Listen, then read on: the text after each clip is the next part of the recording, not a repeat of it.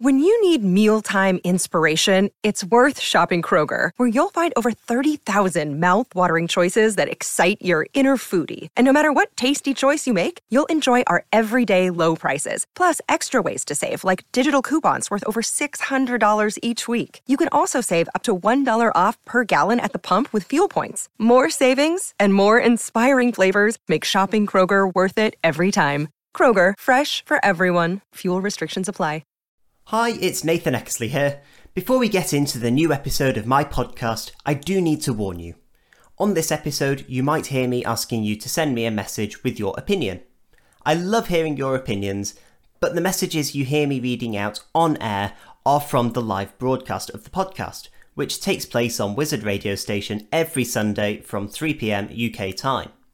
If you want to get involved, make sure you listen live then.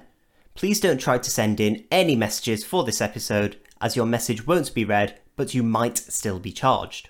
Anyway, that's the legal bit done. Now on to the show.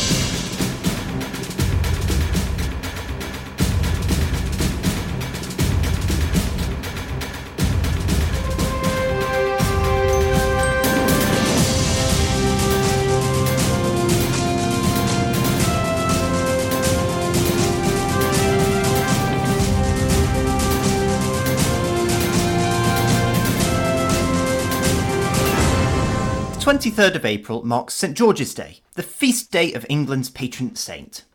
The tale of St George is one of strength, loyalty and courage in his defence of Christianity, and tells the story of him slaying a dragon to save a princess and free the town of Selene.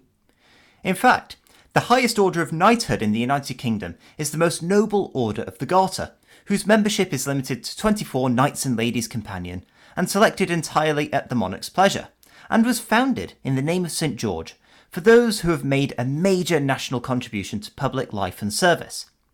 The King has appointed 2 new members of the order today, in Baroness Ashton of Upholland, a former Labour cabinet minister and vice president of the European Commission, and Lord Patten of Barnes, a former Conservative cabinet minister and the last governor of Hong Kong. St George and St George's Day are synonymous with upholding values of selflessness, integrity, openness, honesty and leadership. Those are just some of the values in the 7 principles of public life, which are found in the Ministerial Code, the rulebook which ministers of the Crown must adhere to, and the latest individual to fall foul of these standards is Dominic Raab. The former Deputy Prime Minister, Secretary of State for Justice and Lord Chancellor resigned from government on Friday after an investigation, led by the highly respected barrister Adam Tolley KC, concluded that there were occasions where Dominic Raab's behaviour did constitute bullying of junior staff and civil servants, whilst at the Ministry of Justice, as well as when he was serving as Foreign Secretary from 2019 to 2021 and as Brexit Secretary in 2018. But he did not go as far as to call the former Deputy Prime Minister a bully. The full report into Dominic Raab's conduct found that he had met, quote, a description of bullying. And the findings of bullying included Raab being, quote, persistently aggressive in meetings, exhibiting intimidating behaviour, and describing work as, quote, useless and woeful. Well, following his resignation, Dominic Raab spoke to the press in which he condemned the report and rejected its findings, despite resigning because of it. So I want to be clear, I'm a big fan of the British Civil Service. I trained as a Foreign Office lawyer for 6 years. I'm just telling you what I see, which if the threshold for bullying is so lowered that hurt feelings, irrespective of the objectively justifiable nature of my or any other minister's actions, if that's the case, where does it end?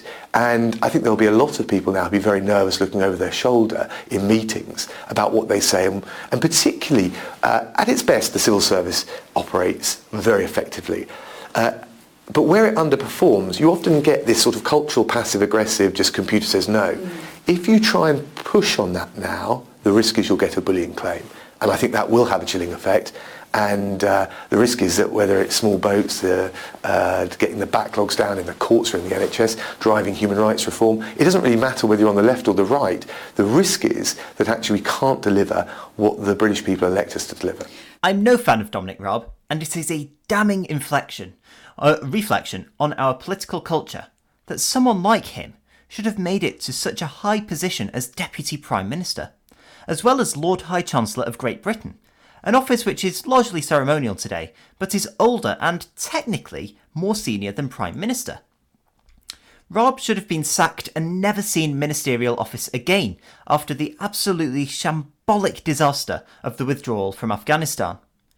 His actions as Foreign Secretary, or lack thereof in this case, diminished the credibility of the United Kingdom on the world stage and arguably contributed to giving Vladimir Putin the excuse he needed to launch his illegal and barbaric invasion of Ukraine, because the West was disunited and Raab was on his sun lounger, and let's not forget, quote, the sea was closed. The bullying report into Dominic Raab has uncovered a story that when he was Foreign Secretary, he offered Gibraltar, a British overseas territory, as a training base for Spanish soldiers as a concession for a post-Brexit trade deal, which was a huge breach of his mandate, and a move which Gibraltarians would have vehemently opposed. Even as Brexit Secretary, Raab weakened the UK's hand in negotiations by publicly stating that he underestimated the amount of trade between Dover and Calais, and offered an extension on the UK's withdrawal from the EU, rather than actually find a workable solution to the Northern Ireland border. Raab's departure is welcome and should have happened much sooner. However, I firmly disagree with how he has had to leave government. Raab is absolutely right in the clip we just played about this report, in that it does lower the threshold for bullying and sets a very dangerous precedent. Now, there are 3 extracts from the report I want to focus on, which I think illustrates his point. The first is, and I quote, "The Deputy Prime Minister sometimes takes a strong view that officials should have been prepared in advance to answer his questions at a meeting." Okay, so if you are the Prime Minister, a Deputy Prime Minister of a G7 country, which is the 6th largest economy in the world, time is not always going to be on your side, and it is not unreasonable to expect your advisors to be able to answer your questions quickly and accurately. Okay, the second point. The Deputy Prime Minister made a point of requiring a meeting with a policy official for the sole purpose of criticising them for their failure to deliver a submission on time and without having requested in advance any extension. Again, it's not uncommon in any workplace for there to be a meeting between a member of staff and their boss to address the quality of the work being produced. And if that is considered bullying, then how would the report consider meetings between pupils and teachers in schools to talk about work? The third and final point I want to raise is this. Quote, "There was an occasion where the Deputy Prime Minister referred to, quote, obstructiveness on the part of the relevant team, and he held the view that there was what he regarded as a, quote, cultural resistance within the Ministry of Justice to his reforms." Okay, the civil service is there to carry out the policy objectives of the elected government of the day. And there are a number of instances in the report which state that civil servants were refusing to fulfil Raab's request, and therefore I can understand him getting frustrated and curt with some of them. There were other allegations of bullying in this report which were upheld and which Raab himself has admitted and apologised for, and which should be called out. However, prior to the report's publication, there were news reports and news stories that he'd sworn and shouted at staff and even thrown tomatoes at them, which this report has found absolutely no evidence for, as well as refuted the accusation that he had misused his power. But the fact that these claims were made so boldly and dominated the headlines reflects the worrying precedent and, quote, cultural resistance which Raab has spoken about. The same principles can be applied to Priti Patel when she faced bullying allegations during her tenure as Home Secretary. She was accused of very similar things as Dominic Raab was, such as being too demanding and short-tempered. The report into Patel even criticised civil servants for not carrying out her requests. In reality, I would argue that she was the one being bullied, particularly by the media, in a number of misogynistic and even racist articles. She spoke about these attacks in the House of Commons in June 2020, following a grossly offensive cartoon The Guardian published of her. This is what she told MPs. But I'm really saddened that the Honourable Lady has effectively said that this government doesn't understand racial inequality. Well, on that basis, Madam Deputy Speaker, it must have been a very different Home Secretary who, as a child, was frequently called a packy in the playground. A very different Home Secretary who was racially abused in the streets, or even advised to drop her surname and use her husband's in order to advance her career. A different Home Secretary recently characterised, if Madam Deputy Speaker I can say so, in the Guardian newspaper as a fat cow with a ring through its nose, something that was not only racist but offensive, both culturally and religiously. The Labour Party have been condemning Dominic Raab's behaviour. However, they should be reminded of the parable, "Let him who is without sin cast the first stone." When Gordon Brown was Prime Minister, the allegations of bullying against him were so extensive that civil servants and staff were anonymously calling the National Bullying Helpline to report his behaviour.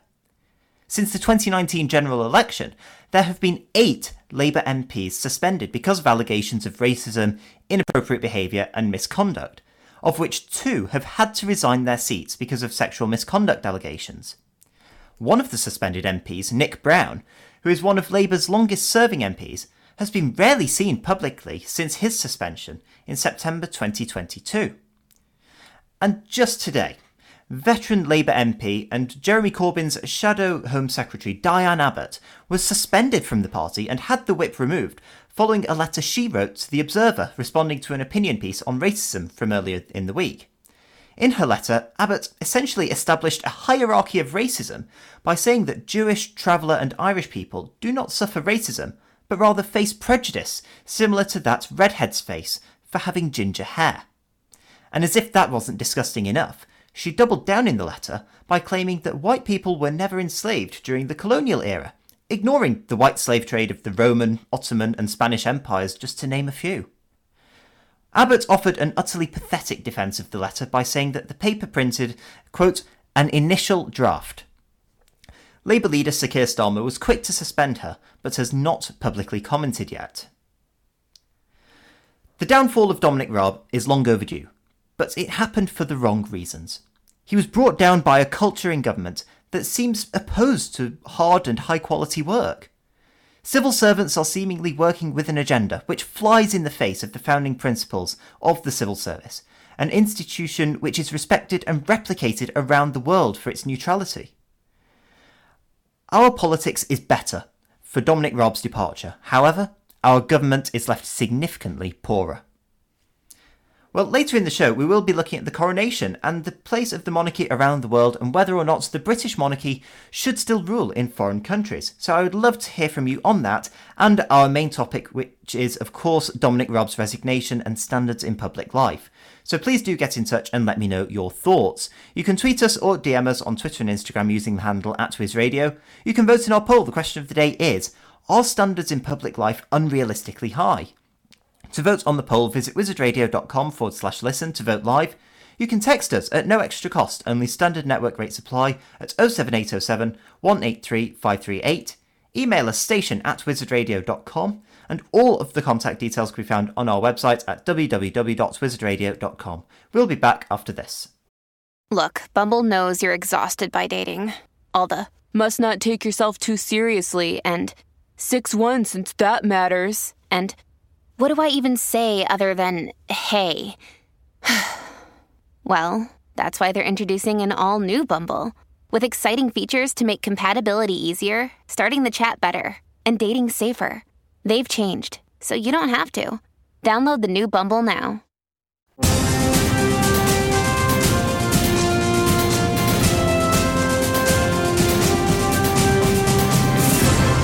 Welcome back. Let's hear what you've got to say. And our first message of the day comes from Josh. Josh says, I often think that we hold MPs and ministers to unrealistic standards. Standards that most normal people would never meet in day-to-day life. Yet people act outraged when MPs and ministers behave the same way that we all do. It's actually bizarre. When it comes to these allegations against Dominic Raab in particular, I think that if any of us were in the types of high-stress situations that ministers find themselves in every single day, we would deal with the stress far worse than he has. We need to be realistic about the stress that people like Raab are put under and how they need to behave to get the job done. Well, thank you for that message, Josh, and I completely agree with you. I think the way in which we regard our politicians and people in public life, we hold them to such an unrealistic standard and such an unachievable standard as well, that just the most minor infraction, just the most simple misstep can simply lead to them having to lose their job and sometimes lose the whip in Parliament, be suspended from their parties. And it's just ridiculous, the levels of, I would argue, it's faux outrage, this almost pearl clutching at the way in which we look at how our politicians behave. And in fact, there's another MP at the moment who I think we need to point out who's facing similar allegations of bullying, and that is Sir Alok Sharma. So Sir Alok Sharma, he was business secretary in Boris Johnson's government, and then moved on to be the president of the COP26 UN Climate Change Summit. And he, to all intents and purposes, he did a very good job as COP26 president. He managed to get a pretty solid agreement reached between all member states, all those countries that were present. Did a very good job. But during that role, he's being investigated for bullying some of his junior staff. And one of the main accusations that's been levelled at Sir Alok is the fact that he would call some of his staff over the phone, just give them a phone call, unannounced, and not schedule calls in a calendar or a shared database that everyone would see, or a shared timetable.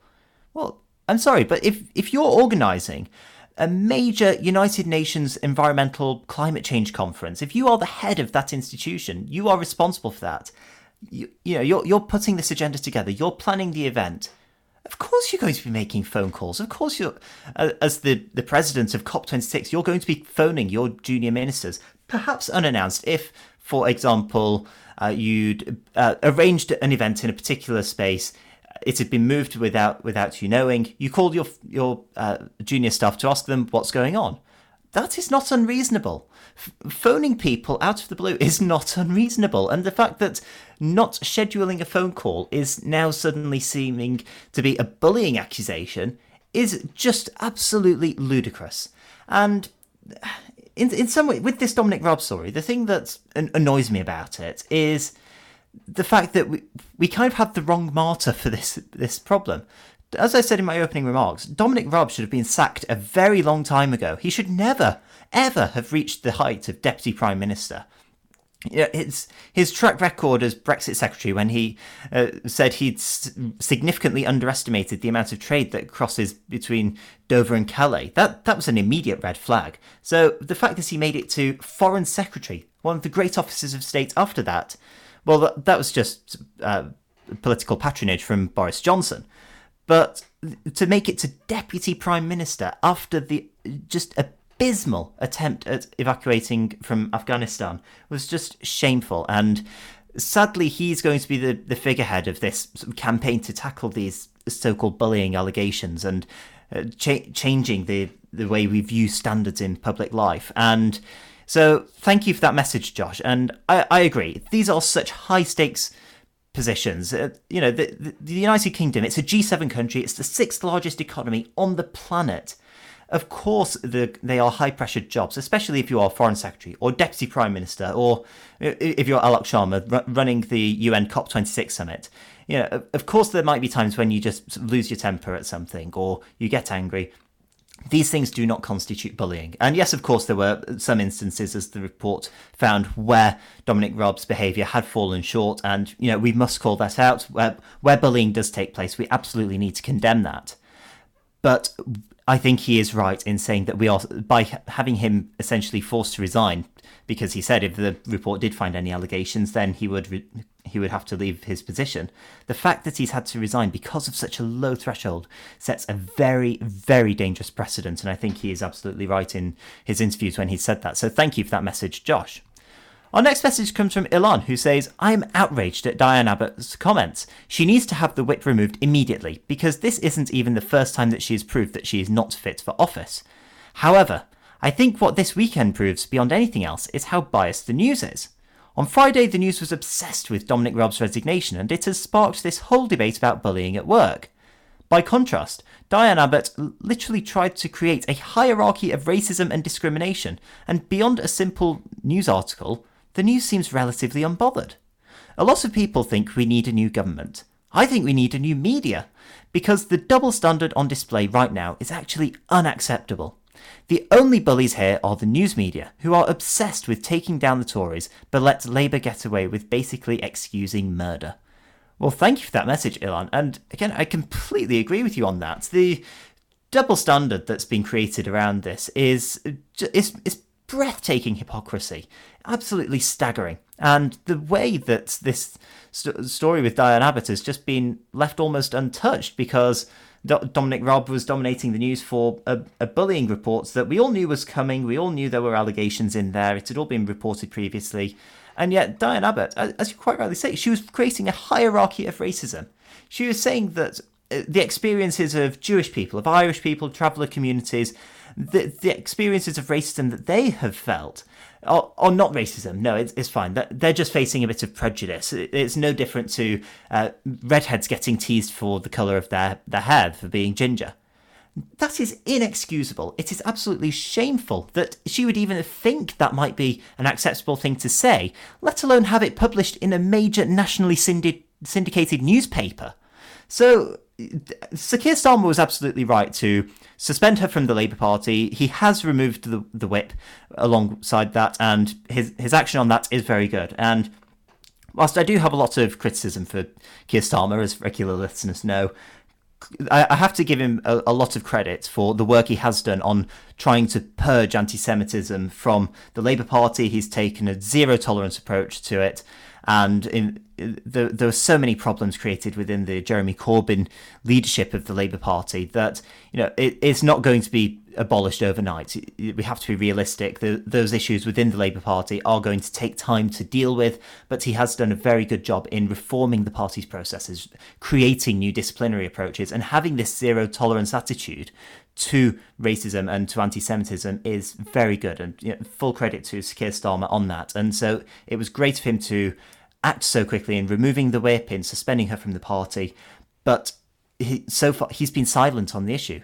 We've not had a statement from his office. He's not spoken to the press about it. No member of the Labour leadership, the shadow cabinet, Deputy Leader Angela Rayner, absolutely nothing from them as far as I've seen so far today on this. And so it's absolutely right that she be called out for it, that she be suspended. There will be an investigation, of course. But this point about the media as well is so vital. And I guess this is something I try to do on this show, to try and present all sides of, or as many sides of the debate as possible, because you're right, there is this huge double standard.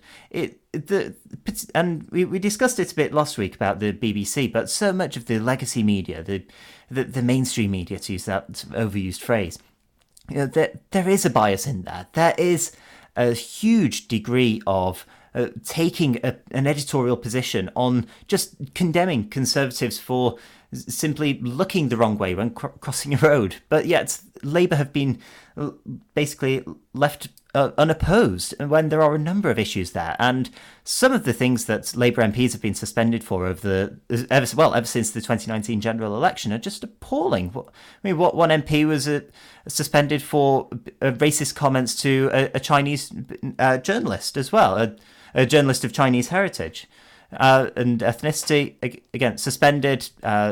Again, very little was done about that. I think he's still suspended. But again, there was a big furore. We move on. Nick Brown, who I mentioned before, he was suspended following allegations of misconduct that were just that. There was nothing elaborated on. There's an investigation into his conduct and those allegations of bullying and misconduct, but he's not been seen publicly since September 2022. So we really do need to call out these awful instances of misconduct, of bullying, of inappropriate behaviour where we see them, and our media classes are not doing that. The news channels are only focusing on the actions of the government simply because, I would argue, there is an anti-conservative bias within many of our media organisations. But thank you for that message, Ilan, and it is a very good point that you make about the way in which this Diane Abbott story has been covered in comparison to Dominic Raab, who we all knew about the allegations against her. So thank you. Our next message comes from Ariel, who says, Dominic Raab made his own bed in this case by saying that if the report showed any evidence of bullying, he would resign. Ever since the report came out, Dominic Raab and Jacob Rees-Mogg have been slamming the civil service for being, quote, snowflakes. Well, if he feels this way, then shouldn't the outcome have been obvious long before the report came out? There might be an issue with the civil service. That's a debate for a different day. But I think we need to have a zero-tolerance policy on ministers who abuse their power and try to intimidate people, which is seemingly what Dominic Raab has been doing as long as he's been a minister. That's the difference between Sir Alok Sharma phoning people out of the blue and Dominic Raab shouting at people and raising his hands. Raab has been using intimidation tactics, and we must send a loud message that this isn't acceptable behaviour. Well, thank you for that message, Ariel, and you're right on the point about snowflakes, and I believe that there is something of a snowflake culture within the civil service and within some of our institutions of government. But as for Dominic Raab's behaviour, again, the report was very specific in stating that despite the news reports of him throwing tomatoes or shouting and swearing at staff, that there wasn't any substantial evidence of that. And so the report did actually refute those allegations, as well as the allegation as well that there had been a misuse of power. However, the main criticism of Raab in the report, and which is ultimately what brought him down, is this sense of intimidation. And this links to the story about Gibraltar, because the report found that Dominic Raab, when he was Foreign Secretary, was intimidating or using intimidatory behaviour to pressure the British ambassador in Spain to offer the Spanish government some concessions on Gibraltar to potentially have Spanish boots on the ground in Gibraltar, which would have been a huge breach of the desires of Gibraltarians, would have flown in the face of what it means to be a British overseas territory. And it was just completely the wrong move and far beyond his remit. And in the end, he actually used his power to essentially discharge the British ambassador to Spain of his duties and bring in a new individual to take on that mandate. The argument there was that it wasn't so much an abuse of power or a misuse of power, but it was going beyond his mandate. And even though it's a technicality, it's very specific wording, the fact that it doesn't go as far as to say that he abused his power is a distinct point. And this is what I mean when I say that whilst there are definitely a number of overinflated allegations and very loose interpretations of what we would consider bullying, there were clear cases of it, and particularly with Gibraltar, that was one of the things that really brought him down. But thank you for that message, Ariel, and I agree. There is a distinction between Dominic Raab, Alok Sharma, but there were definitely cases of bullying for Raab, so thank you. And a reminder that to get involved, you can tweet us or DM us on Twitter and Instagram using the handle @WizRadio. You can vote in our poll. Question of the day is, are standards in public life unrealistically high? To vote on that poll, visit wizardradio.com/listen to vote live. You can text us at no extra cost, only standard network rates apply at 07807 183 538. Email us station@wizardradio.com, and all of our contact details can be found on the website at www.wizardradio.com. We'll be back right after this. Hey, it's Kaylee Cuoco for Priceline. Ready to go to your happy place for a happy price? Well, why didn't you say so? Just download the Priceline app right now and save up to 60% on hotels. So whether it's Cousin Kevin's Kazoo Concert in Kansas City, go Kevin, or Becky's Bachelorette Bash in Bermuda, you never have to miss a trip ever again. So download the Priceline app today. Your savings are waiting. Go to your happy place for a happy price. Go to your happy price, Priceline.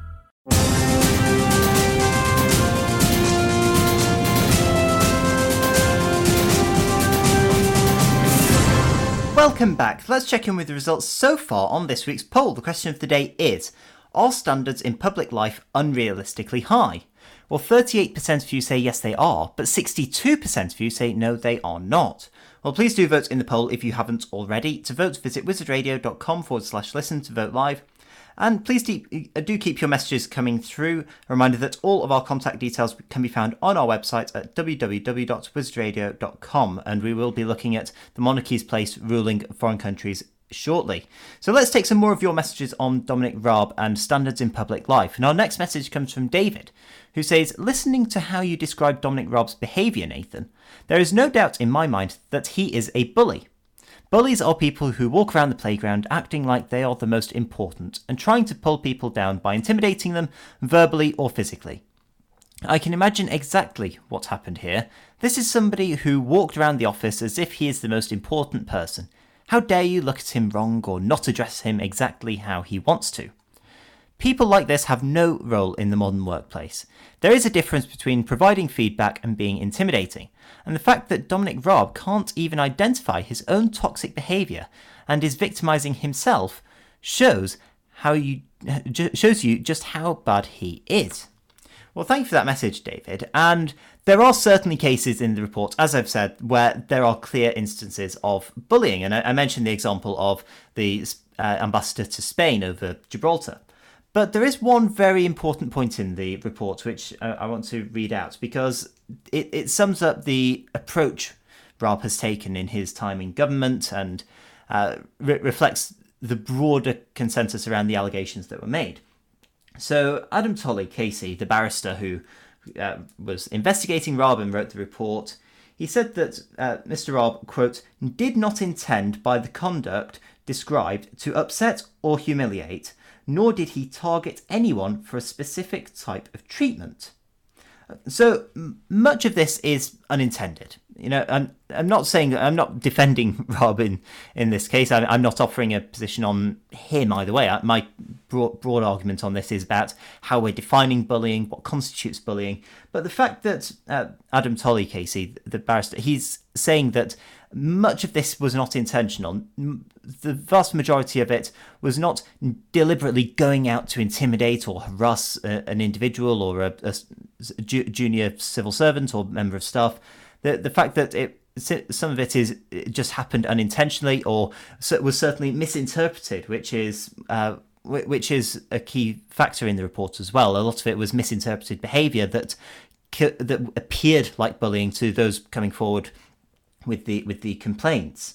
And so that's why I think we need to really reassess how we're viewing people who hold these positions. And as we were saying before as well, in response to some of the earlier messages, like from Josh, if you're the Deputy Prime Minister of the United Kingdom, it's an incredibly high-ranking job, a very highly pressured job, as well as Justice Secretary as well. Being responsible for the entire criminal justice system of the United Kingdom, and we know how many issues there are within the criminal justice system at the moment, and it's not an easy task to rectify those problems. In a position like that, there will be occasions where you do perhaps lose your temper, or perhaps you do pull people up on poor work, and that's one of the reasons why I've flagged in my opening remarks about the line in the report, which was saying that, quote, the Deputy Prime Minister made a point of requiring a meeting with a policy official for the sole purpose of criticising them for their failure to deliver a submission on time and without having requested in advance any extension. Again, that happens in so many workplaces in a wide variety of different fields. The fact that if there is substandard work or if work is submitted late, that does have an impact on the business. It has an impact on the organisation. And it happens in every walk of life that sometimes people are pulled up on lower quality of work or for late submissions. That is not unreasonable. But thank you for that message, David. And, I fully take your point that there are instances where he was a bully. Some of his behaviour can seem bullying, but I don't think that he has actually been a bully as such, and I don't think the report reflects that either, whilst identifying certain cases. But thank you for that message, David. And our next message comes from Ashley, who says, I don't think Dominic Raab should have resigned. I think he should have been sacked. And he needs to have the whip taken away from him too, so he is no longer a Conservative MP. In the report, it said that Dominic Raab had the highest standards of his staff and he expected people to meet his standards. Well, we the public have high standards of MPs because they are public servants, and Dominic Raab fell far below those standards. He may have had his own standards that he expected his staff to meet, but he did not meet our standards of him, and for that he should not be in any position of power. The British public has made it clear how we expect to be treated, and people in power are no longer immune from those rules. Well, thank you for that message, Ashley, and I agree that Dominic Raab should have been sacked, just not over this. He should have been sacked over Afghanistan, and actually, he shouldn't have made it to a position of Foreign Secretary where he should have overseen the calamity that was Afghanistan. He should have been sacked after his comments as Brexit Secretary underestimating trade between Dover and Calais. But that's a separate issue. I don't think Raab should have had to go because of this issue of bullying, because I don't believe that Dominic Raab has actually been a bully in this case. I don't think the report reflects that. It simply shows that there were occasions of poor conduct on his part and some intimidatory behaviour, and that some of those allegations were just misinterpreting his behaviour and his high expectations. And he should have high expectations. As I say, he was the Deputy Prime Minister. He was the Lord High Chancellor of Great Britain, two of the most important positions in the country. And of course, if you are in that position, you should have high expectations of your staff. You should have high expectations of the work they are producing, and being able to provide that work to the press as well is a reflection on him as an individual, as the holder of those high offices. But I do take your point that, we should expect high standards from our ministers and those in public life. But at what point do we have almost too high a set of standards that we hold them to?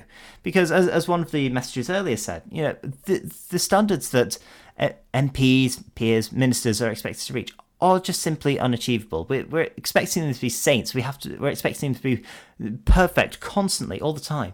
But we're all human. Humans make mistakes. We are not perfect, unfortunately. But fundamentally, I don't see that Dominic Raab's behaviour was bullying. I certainly think his standards were rightly high, but it is clear from reading the reports that there are occasions where it can be seen as bullying. Especially if you're criticising an employee for the quality of their work. There is a way to do it. There's a way to go about it. And you can be sort of kinder, more courteous about it. But I think he went on the opposite side of the spectrum to that. He was perhaps belittling in some cases. But I fully accept that point. So thank you for that message, Ashley.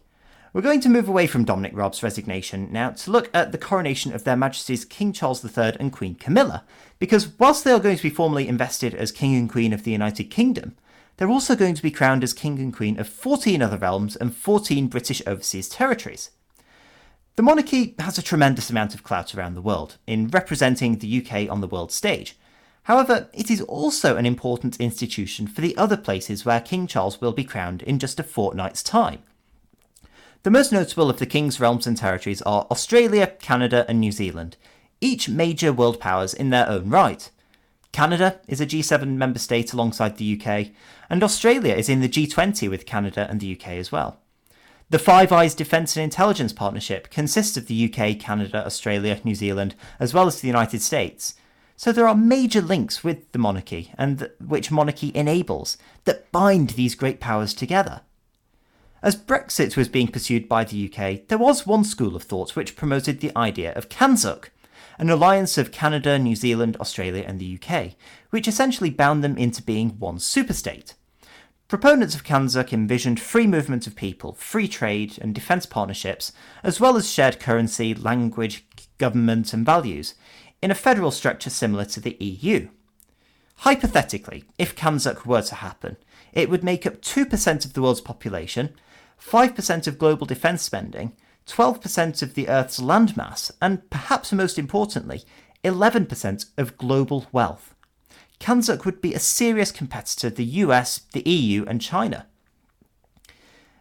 These other countries have flirted with republicanism in the past, Australia more so than Canada and New Zealand.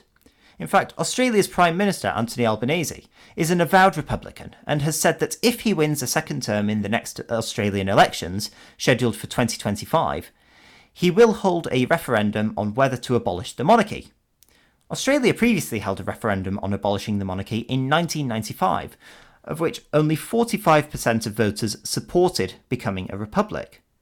But listen to what Alessandro Rossini, an Australian student from the Australian Monarchist League, told the Morning News Show Today about the place of monarchy in his country. Well, I'm a constitutional monarchist and I'm a proud constitutional monarchist. And I say that both as a young Australian and also as someone of a strong multicultural background given my Greek and Italian descent. I can vividly remember my grandparents who left Greece coming to Australia speaking about why they picked our country, because it's stable, because it's prosperous, and because it is a better system of government. We've attributed the monarchy in Australia to a stable period. They remember the Queen's early reign in the 1950s and 60s. And they are so grateful, and we are so grateful for the opportunity to come here and to live in a stable country because of our system of constitutional monarchy. Does that stability, that prosperity change, though, in the event of a republic? Well, potentially. I mean, look at France at the moment. We've seen the French president, an elected head of state, I might add as well, use an article in the French constitution to essentially push through a law and a piece of legislation without the parliament's consent. I mean, that's hardly democratic, and they elect their president. So to suggest that by somehow becoming a republic it's going to be a more democratic system, it's quite frankly wrong. Whilst Kanzuk would never likely happen, the monarchy has brought these four nations together and also created an unlikely network of countries through the Commonwealth. Charles III is also head of the Commonwealth, a role which he takes very seriously and passionately, as did Her late Majesty Queen Elizabeth II. In his Commonwealth Day speech in March, this is what the King told attendees at the Westminster Abbey service. In succeeding Her Majesty as head of the Commonwealth, I draw great strength from her example, together with all that I have learnt from the extraordinary people I have met throughout the Commonwealth over so many years. The Commonwealth has been a constant in my own life, and yet its diversity continues to amaze and inspire me. Its near boundless potential as a force for good in the world demands our highest ambition. Its sheer scale challenges us to unite and be bold.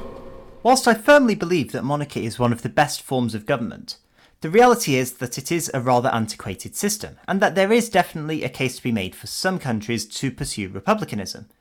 A number of Caribbean countries, most recently Barbados, have become republics since gaining independence from Britain.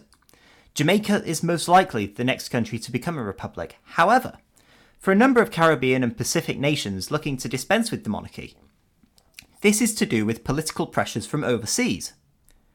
A number of Caribbean countries have taken loans from China as part of the CCP's Belt and Road Initiative by financing major infrastructure projects.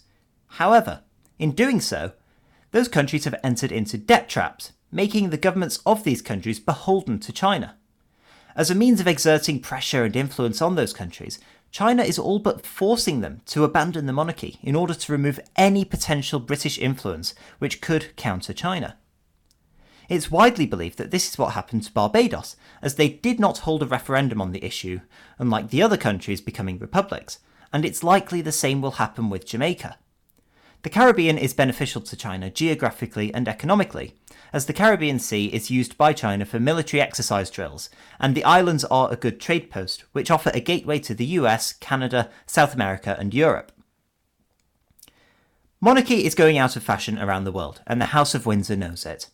Prince William, the heir to the throne, has admitted that there is a chance that he may not be the next head of the Commonwealth, because the role is elected, not hereditary. This does not mean that monarchy is just a relic of the empire and needs to be replaced for the sake of modernity. Monarchy offers a stability no other system of government does. However, if the King and the Prince of Wales want to retain their leadership in the realms and territories, they will need to work very hard to keep it. So we should expect to see a significant increase in the number of international royal tours over the next few years. So let me know what you think. Should the monarchy still rule foreign countries? Is King Charles reigning in countries other than the UK simply a hangover of the British Empire? All our contact details and our poll can be found on the website at www.wizardradio.com. We'll be back just after this.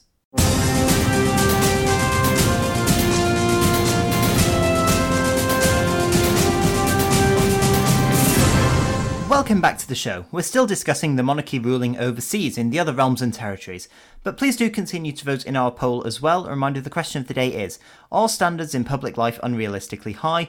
To vote on that poll, visit wizardradio.com/listen to vote live. Let's go to your messages on the monarchy overseas, and our first message on this comes from Lauren, who says, I think the idea of any one country ruling over the people of any other country died with the Queen. I have friends from Australia and Canada, and they all say the same thing. They've always had an issue with the idea of the UK having any sort of link to their country, even if only ceremonially, because it's just so out of date and it reeks of empire. They didn't have as much of an issue with the Queen because they liked the Queen as a person. They wanted to make her proud, and she was a great representation of their countries. But looking at the decades to come, Charles and Camilla, nor William and Kate provide that some representation, so they want out. I think that some of these countries should have the opportunity to have a referendum to leave the monarchy, and if they vote to leave, then that should be respected. Well, thank you for that message, Lauren, and I fully accept the point that it is certainly an out-of-date idea to have a head of state for Australia, New Zealand, or some Pacific Islands, Caribbean, based in London. You know, it is an out-of-date idea. It certainly does have that legacy of imperialism and the colonial era.